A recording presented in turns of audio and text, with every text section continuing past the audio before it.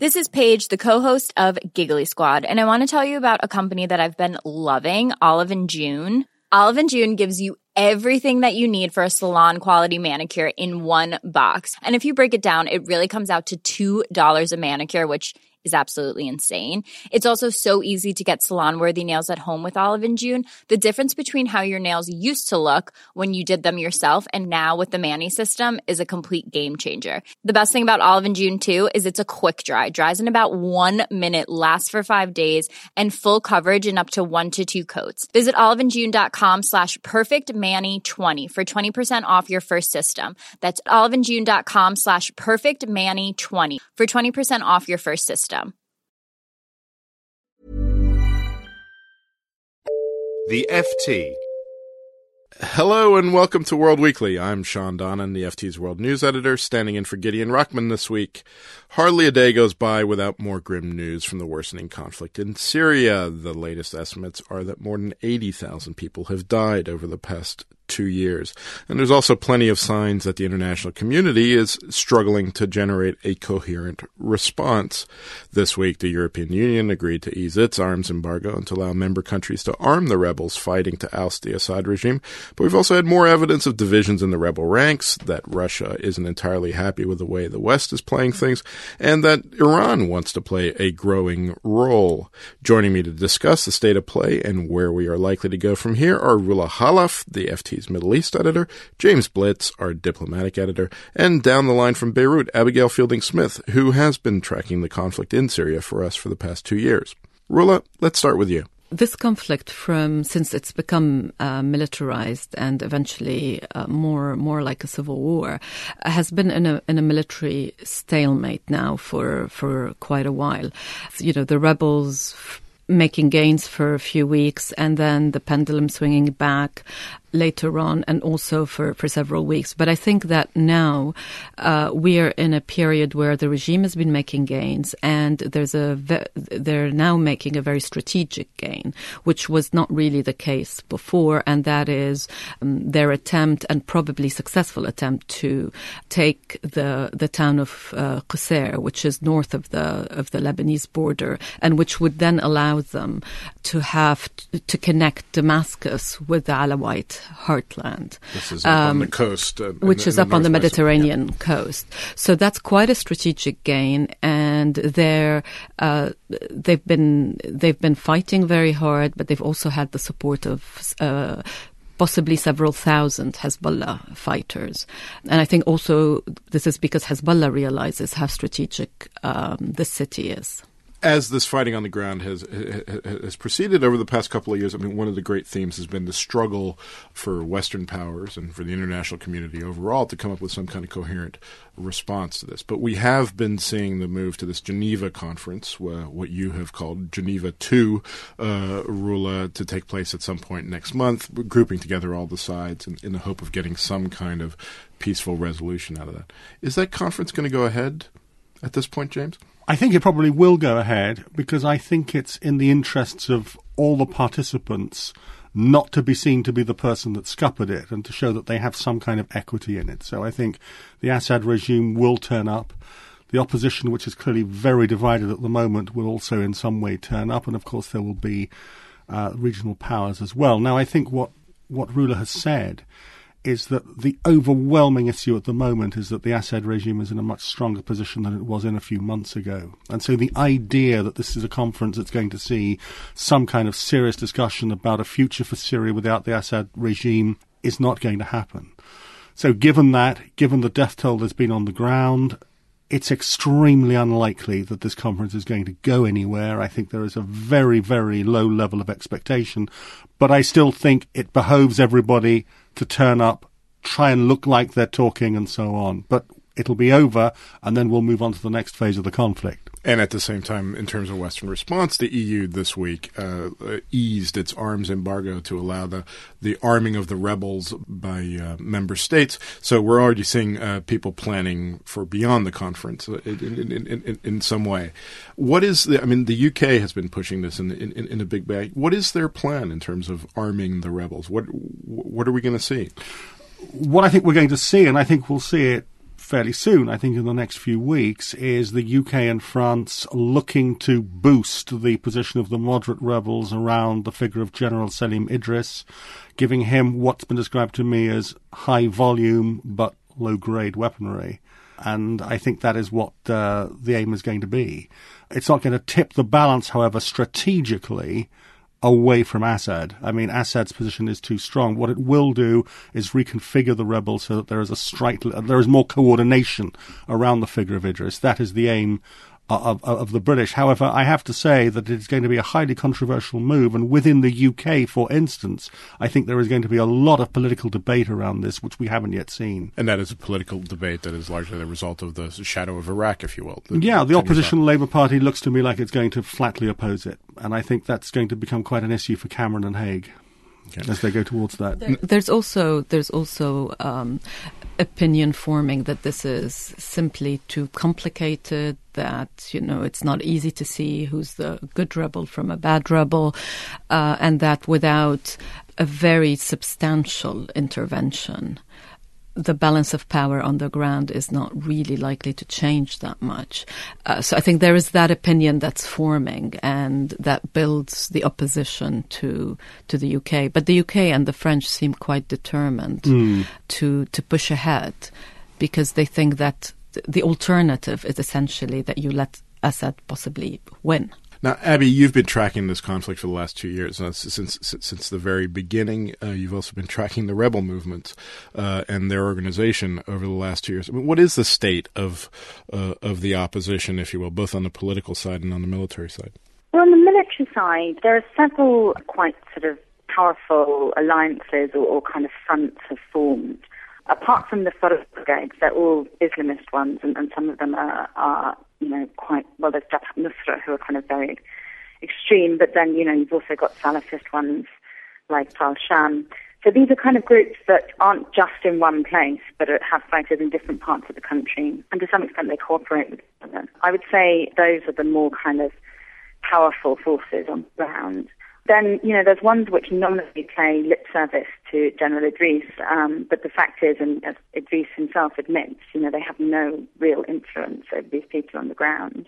No one really wants to say they're not with Idris, but in terms of, doing what he says or taking orders from him, it just simply doesn't work like that. Plus, outside of these fronts, there remains these kind of myriad fragmentations of smaller groups, and, as we've written about, some of these smaller groups kind of veer from alliance to alliance, sort of depending on what seems like the best deal for them at any given point in time. So it's still, although there are some signs of kind of coalescence in some areas, it's still a very kind of fluid and diffuse rebel movement, which is very difficult to imagine. And on the political side? And on the political side, even worse, in terms of divisions and lack of unity. I mean, this last week there's been talks with the political opposition in Istanbul where they were supposed to agree to broaden their base and to, position for the talks in Geneva that you were just mentioning, instead of which it's just descended into total chaos and acrimony. And even as we speak, they're trying to kind of last-minute deal to try and at least sort of have a coalition that can supposedly be said to kind of represent all Syrians. But, I mean, it's not clear if that's going to happen, let alone a coherent policy on Geneva. And there's some suggestions that, the coalition may just become like the Syrian National Council, which preceded it. These umbrella bodies, this latest attempt at an umbrella body may just become irrelevant, and international players might just start bypassing it.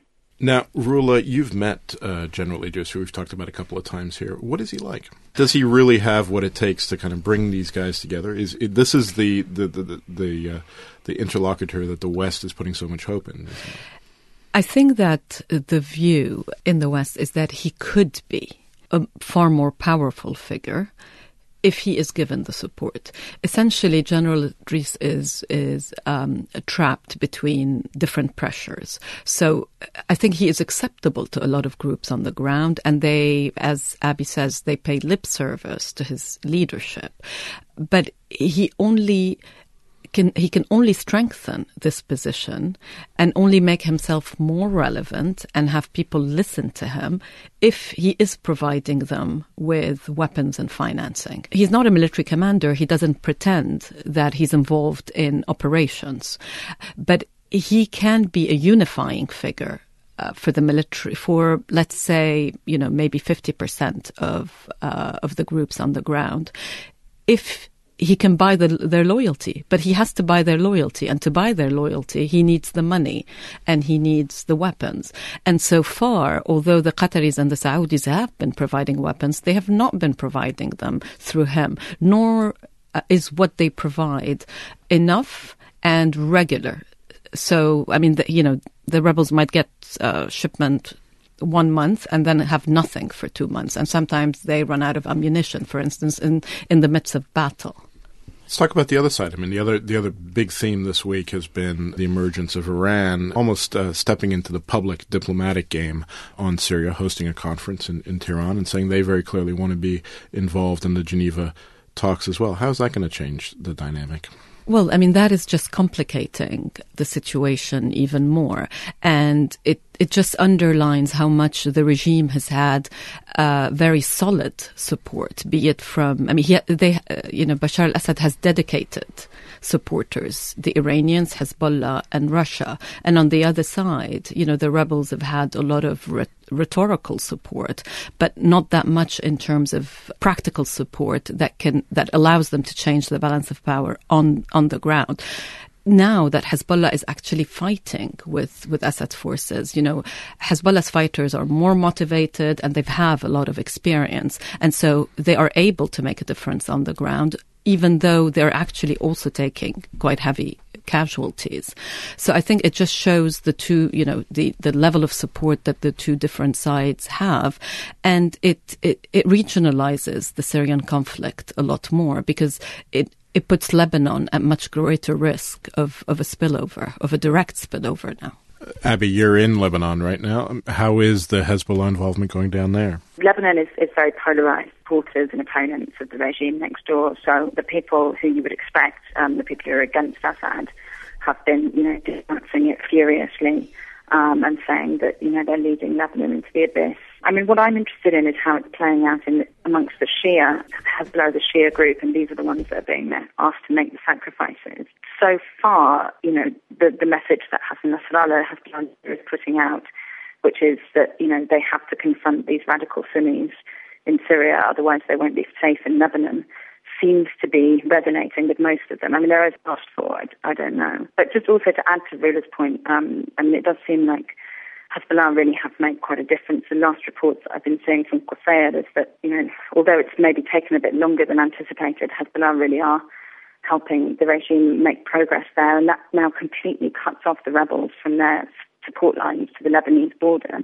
So you're getting a lot of sort of angry threats from the rebel side now, how they're going to kind of attack Hezbollah in Lebanon. But there have been some rockets falling in Hermel, which is the kind of part of the Lebanese border that's near Syria. I'm not sure there's really going to be a amount they can do about it. Hezbollah are making a very powerful intervention, which people are very worried is going to destabilize Lebanon, but at the moment there isn't any kind of obvious blowback. Let's wrap up with a quick round around the table and some quick predictions as to what we're going to see over the coming months and through the end of the year. James, what are we going to be talking about with regards to Syria when we get to the end of the year? How are things going to develop over the next couple of months? If I had to make a prediction, I think the Syrian civil war will be continuing at the end of this year. There will be no resolution at this peace conference. I think it will take place, but I cannot see that there will be a solution that bridges the two sides, the Assad regime and the opposition. After that, I think we will see an escalation on the military side. We will see Russia pouring more weapons and material into Syria. We will see Hezbollah and Iran remaining firm. We will see on the other side the UK, France, and we haven't mentioned, I think we will see the US coming in behind the British and the French with arms shipments. That is a prediction. The fundamental question at the end will be to what extent chemical and biological weapons fall into the hands of proxies to the Assad regime, be it Hezbollah or alternatively be it Jabhat al-Nusra and the fundamentalists fighting the regime. That, I think, is still the big turning point question we haven't discussed. And presumably what role Israel plays, another big name we haven't mentioned so far. Rula? I think, similar predictions, although I wouldn't be as specific, because I think the Americans will take a very long time before they come in with any military backing. But I think there will be some kind of a political track, but a political track that's more of a process, and that the real dynamic will remain a military dynamic and a continuation of the war on the ground. Abby? One of the main trends I see on the ground at the moment is these sort of divisions between the rebels, which we talked about, actually sort of turning into open confrontation. We've had, the first hints of that in northern Syria, particularly in sort of resource-rich areas they've taken over, and the sort of clashes over resources there. I can see that happening more and more as this rebellion continues in the absence of any kind of coherent leadership. That's 3 very grim predictions and a sure sign that we'll be back and talking about this again on World Weekly. That's it for this week. My thanks to Rula Halaf, James Blitz, and down the line from Beirut, Abigail Fielding-Smith. I'm Sean Donnan. World Weekly is produced by Katie Carney. Till next week, goodbye. For more downloads, go to ft.com/podcasts. Hey, it's Danny Pellegrino from Everything Iconic. Ready to upgrade your style game without blowing your budget? Check out Quince. They've got all the good stuff, shirts and polos, activewear, and fine leather goods, all at 50 to 80% less than other high-end brands. And the best part? They're all about safe, ethical, and responsible manufacturing. Get that luxury vibe without the luxury price tag. Hit up quince.com/upgrade for free shipping and 365-day returns on your next order. That's quince.com/upgrade. When you need mealtime inspiration, it's worth shopping Kroger, where you'll find over 30,000 mouth-watering choices that excite your inner foodie. And no matter what tasty choice you make, you'll enjoy our everyday low prices, plus extra ways to save, like digital coupons worth over $600 each week. You can also save up to $1 off per gallon at the pump with fuel points. More savings and more inspiring flavors make shopping Kroger worth it every time. Kroger, fresh for everyone. Fuel restrictions apply.